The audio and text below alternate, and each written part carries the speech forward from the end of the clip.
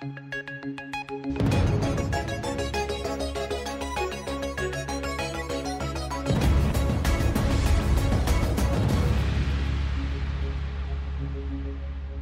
então é com imenso prazer que a gente está aqui mais uma vez juntos, né?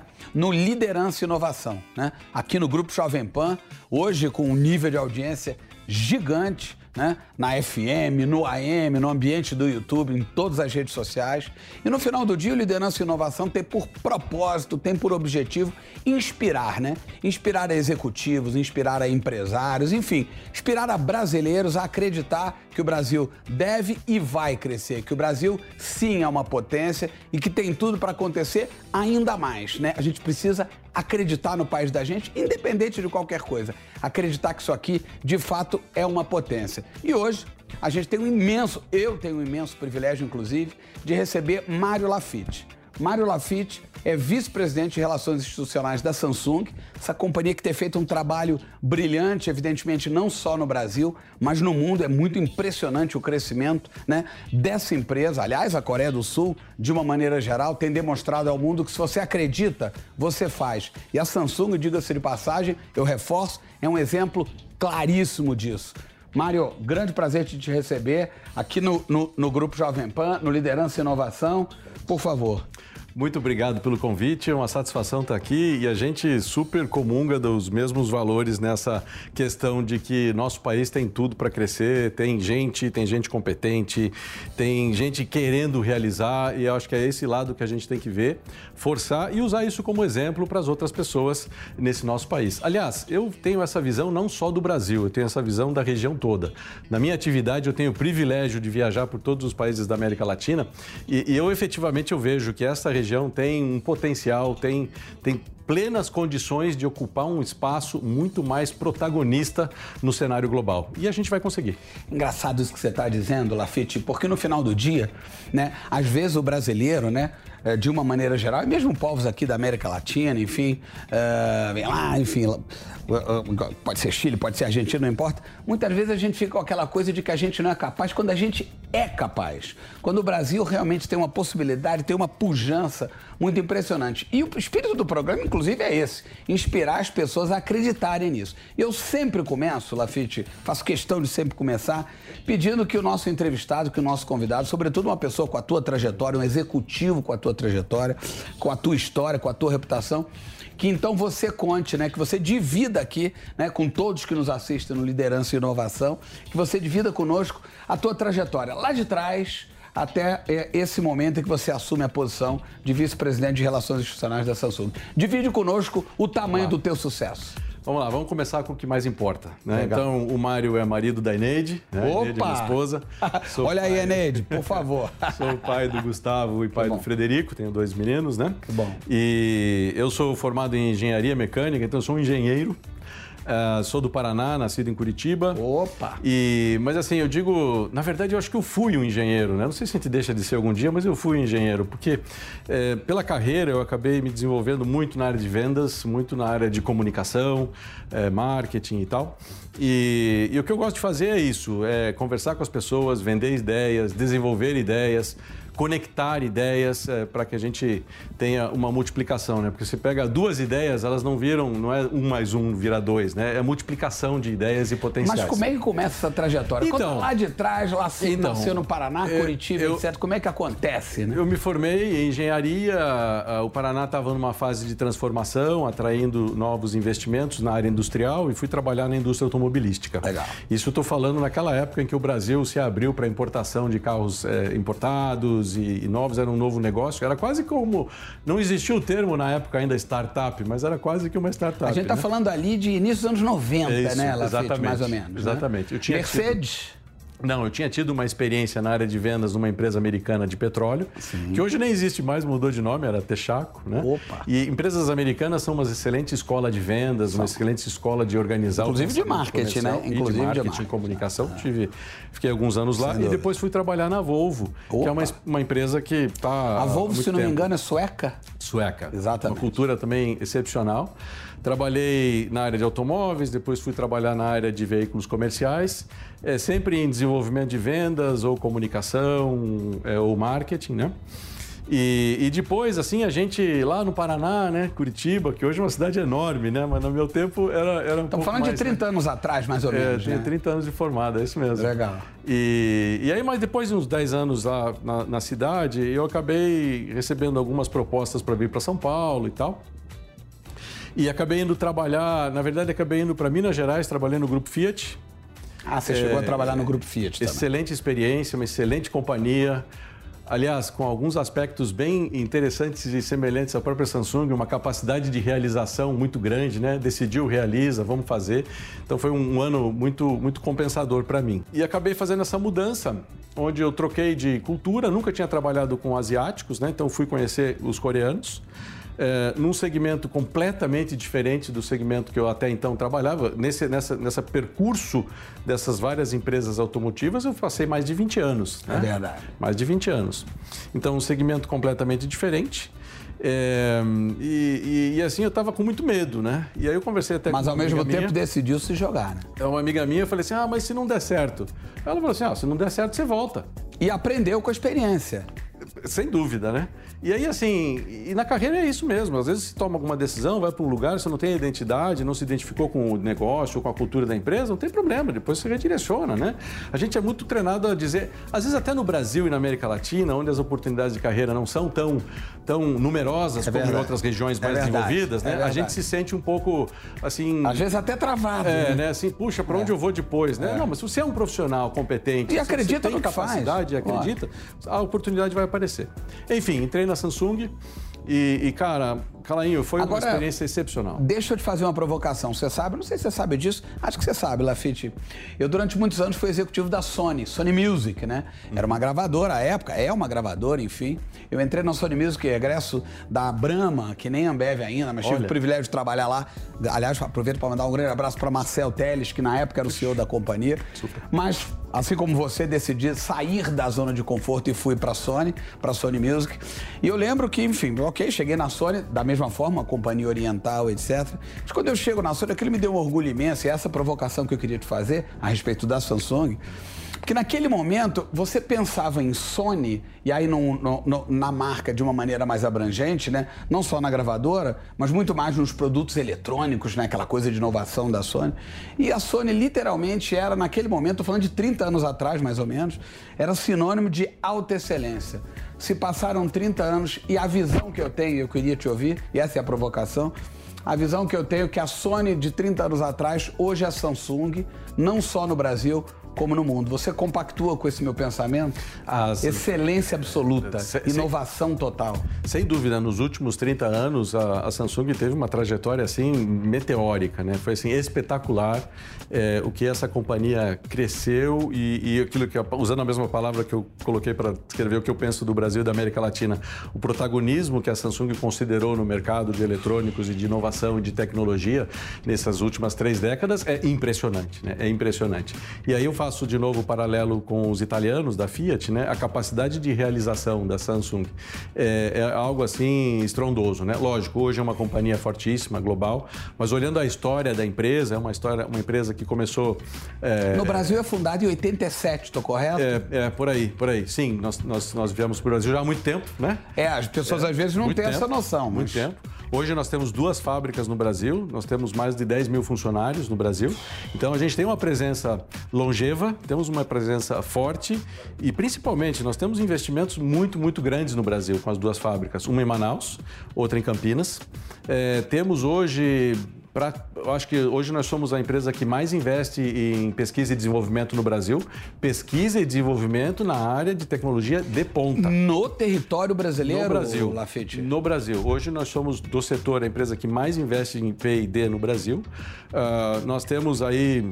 Os números não são, obviamente, precisos, mas temos mais de 1000 pessoas dedicadas a P&D no Brasil, né? E eu estou falando de pessoas com PhD, cientistas, pesquisadores... Isso é investimento direto da companhia, investimento direto da Samsung no mercado brasileiro, no país, né? No Brasil. Muita pesquisa em software, muita pesquisa em desenvolvimento de software, apps, aplicativos, software, plataformas digitais. Muito envolvimento, e isso não só em celulares, em televisores também, né? muito desenvolvimento da TV digital e apps e aplicativos ligados à TV digital. Semana passada mesmo eu estava num instituto de pesquisa muito parceiro da Samsung, visitando alguns laboratórios deles. Nós temos assim, em termos de não só de gente, que é o mais importante, mas também de infraestrutura, material, laboratórios e salas técnicas assim, que não deixa a desejar dos laboratórios nos Estados Unidos ou na Europa. E falando de produto, né, Laffitte, por isso que eu mencionei essa história da Sony, porque eu tenho a minha geração, tenho 55 anos, tinha essa coisa da Sony, né, aquela coisa, né? E hoje é totalmente Samsung, eu inclusive. Aproveito para dizer para cada um de vocês que na minha casa é Samsung direto. Muito bom. É Samsung nas TVs, é Samsung pela casa, enfim. Muito bem. Você realmente percebe essa transformação. E vocês são líderes em vários segmentos, né? Televisores, smartphones. Sim. Conta um pouquinho aqui para os nossos, enfim, para todos que nos assistem no Liderança e Inovação, Sim. como é o perfil hoje de produtos da companhia e o nível de liderança que vocês têm, dada a excelência da Samsung. Com esse investimento global em desenvolvimento de produto e desenvolvimento de tecnologia, né, e falando da inovação, né? Inovação e tecnologia está no nosso DNA, faz parte do DNA da companhia, né?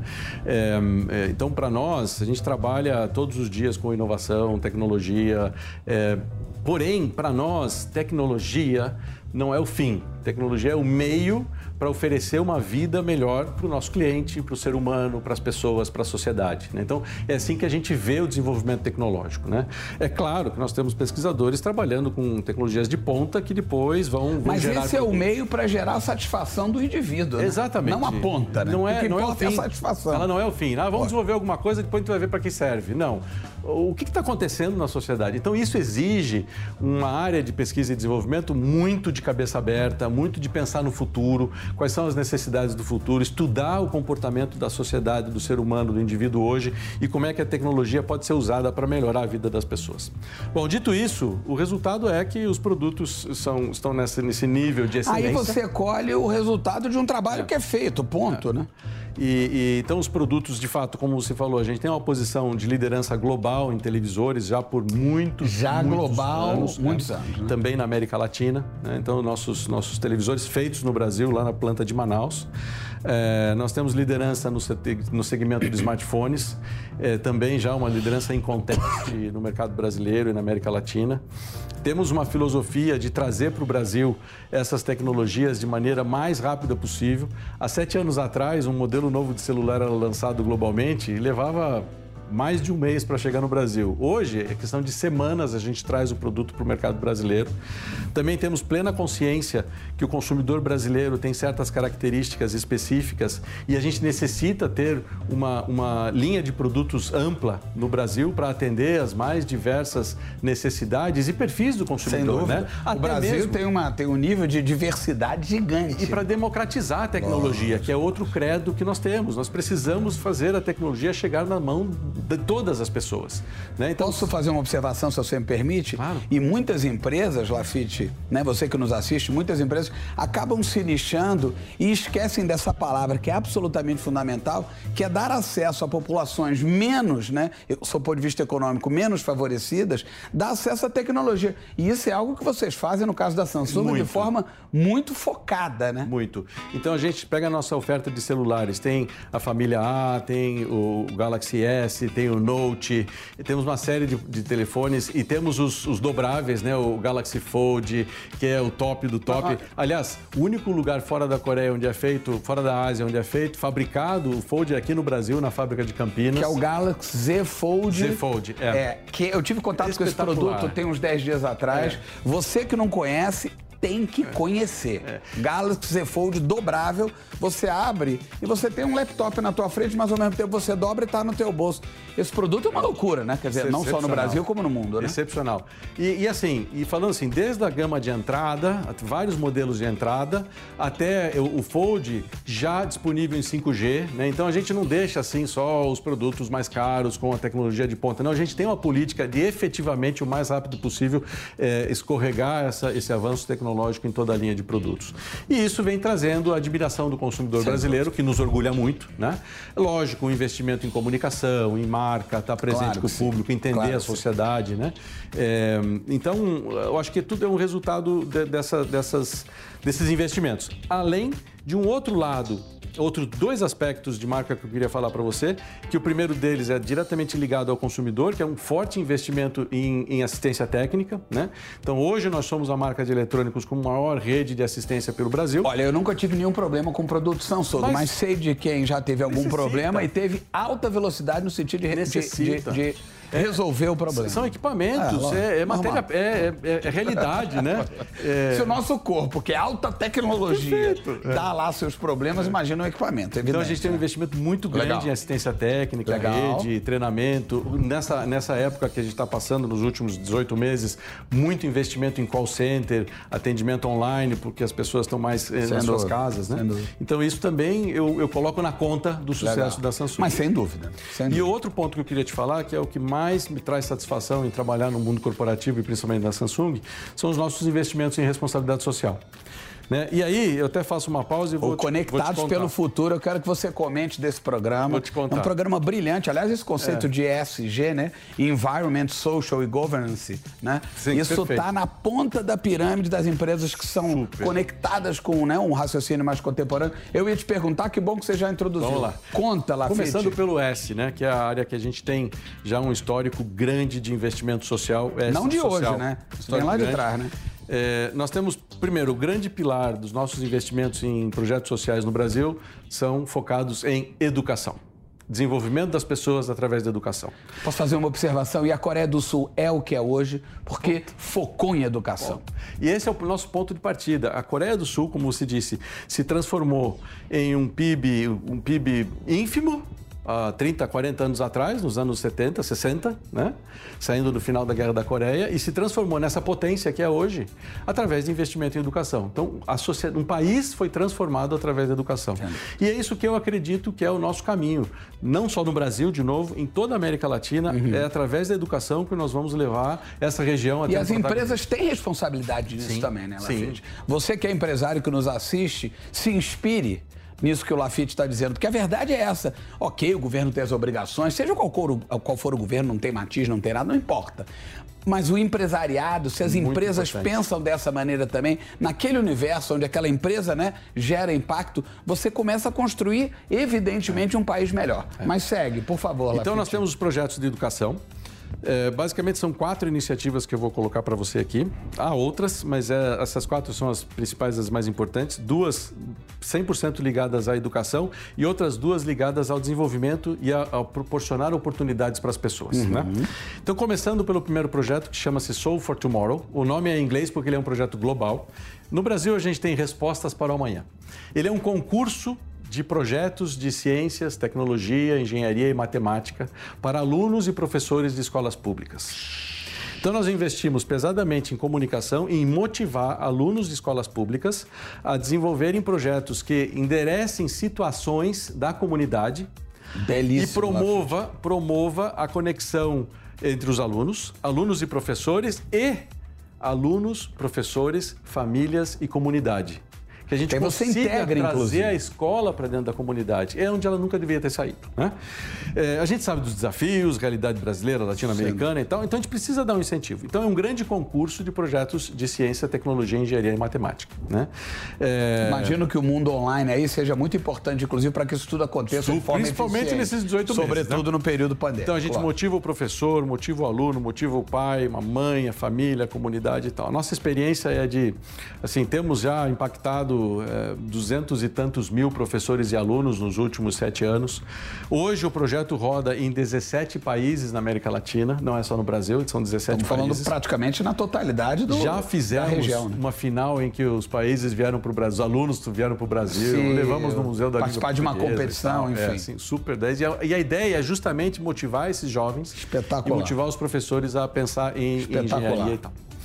Essa iniciativa, então, nos trouxe uma satisfação enorme. Temos histórias de pessoas, histórias individuais de transformação, pessoas que passaram pelo projeto, estudaram e hoje são pesquisadores, têm sua vida profissional e tal. E estamos usando essas histórias, estamos contando essas histórias em algumas campanhas, inclusive de marketing, mostrando que é possível se transformar e transformar. E com isso você inspira pessoas, né? Um indivíduo está lá numa cidade, está sofrendo, está lá, tem uma dificuldade, etc. Ele vê uma história como como essa, ele vê que é possível que ele também gere uma trajetória para si, para a família dele. O projeto, assim, ele tem uma envergadura enorme, ele não impacta 15 pessoas, são milhares de pessoas, alunos, professores.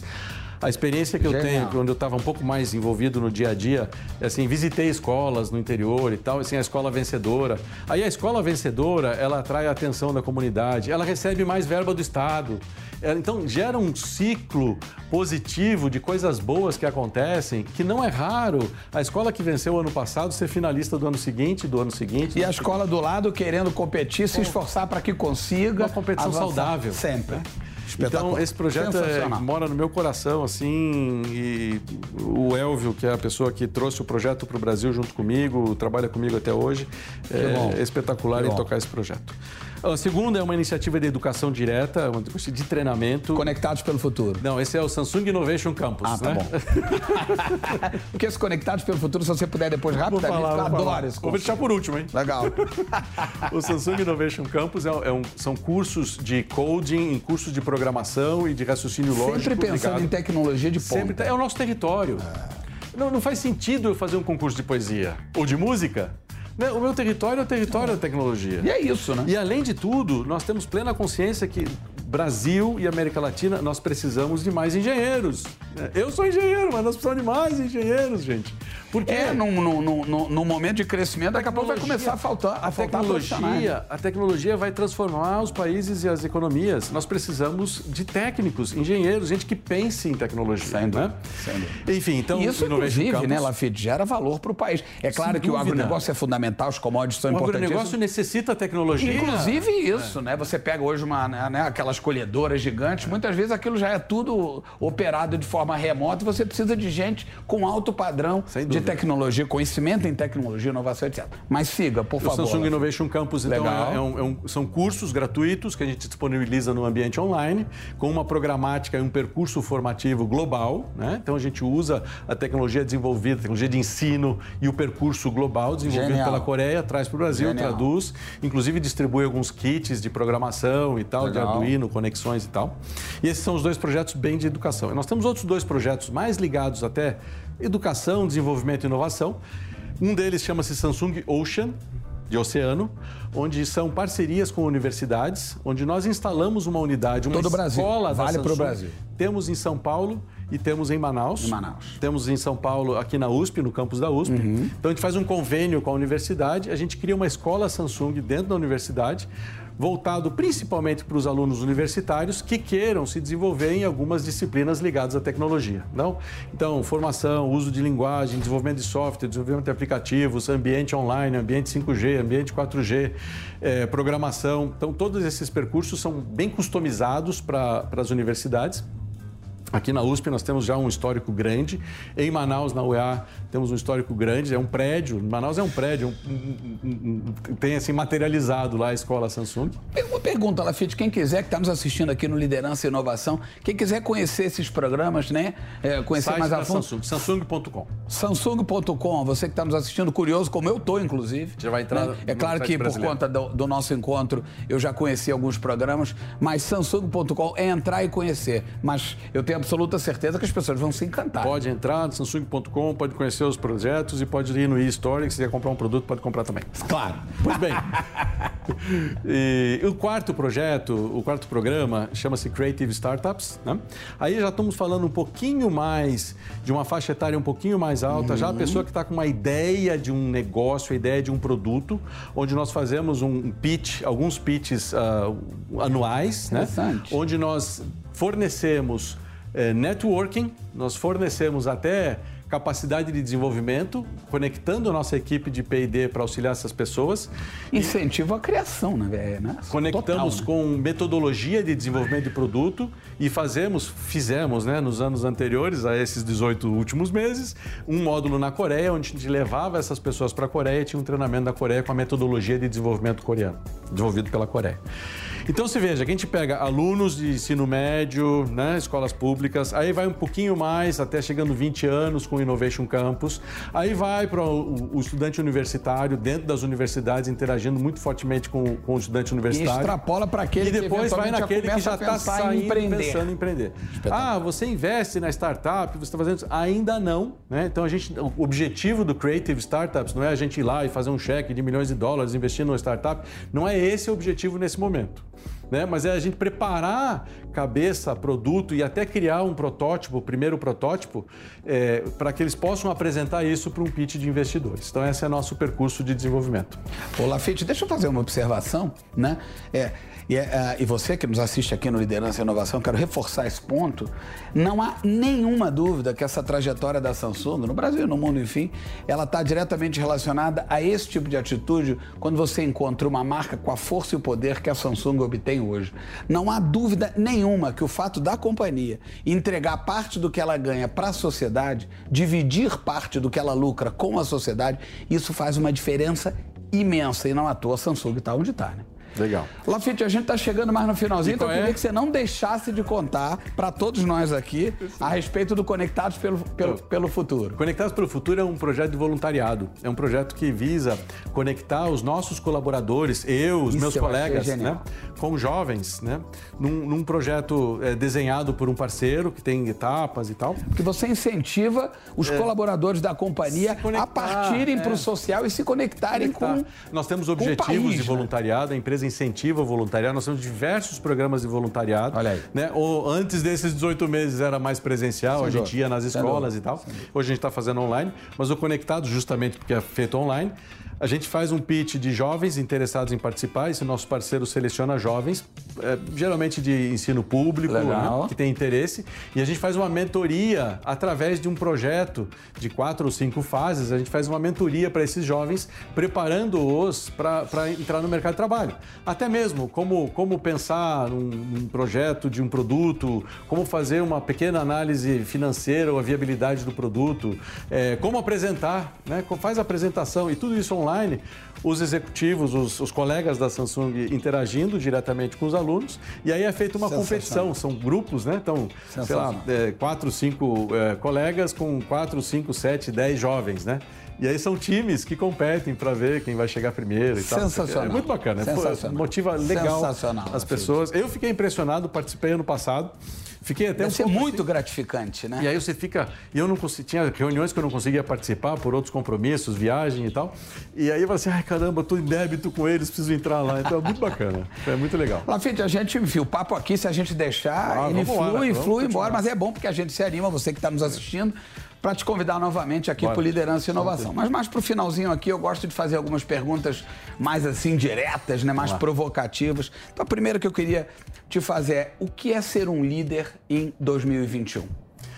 Ser um líder em 2021 não é diferente de ser um líder de 2020, 22, 18, 23, né? Eu acho que ser um líder, você precisa ter muita conexão com a sua equipe, né? Entender as necessidades e as ambições individuais e as ambições do grupo, enquanto grupo.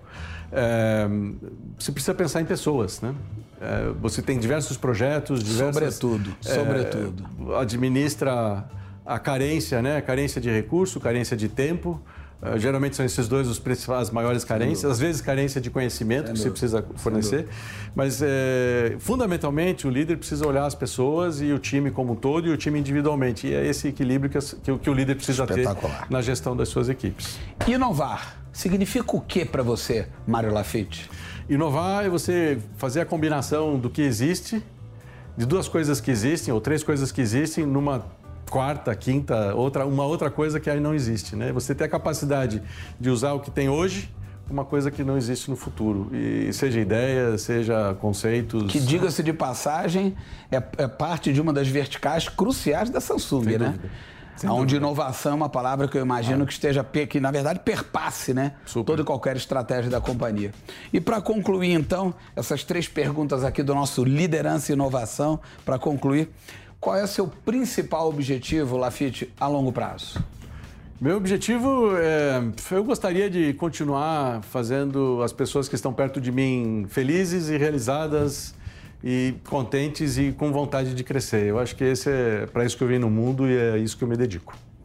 Olha, a gente está concluindo aqui mais um Liderança e Inovação e eu diria para vocês que é emocionante ver um executivo com esse brilho nos olhos que vocês veem aqui do nosso Laffitte, mas ao mesmo tempo também uma companhia que pensa dessa maneira, né? E que, portanto, ela tem a capacidade de inspirar brasileiros, seja em que esfera eles estiverem, né? Seja na esfera empresarial, executiva, funcionários, não importa. Inspirar, eu acho que é o grande viés, né? Que uma empresa, né? Além do lucro, etc., afinal de contas estamos no modelo capitalista, né? A gente está nesse formato e ok, maravilha, mas é também esse viés. Mário Laffitte, muito obrigado. Obrigado. Olha, o Liderança e Inovação fica por aqui e a gente promete, na próxima semana, mais uma entrevista inspiradora como essa que a gente acabou de fazer aqui. Um grande beijo, estamos juntos.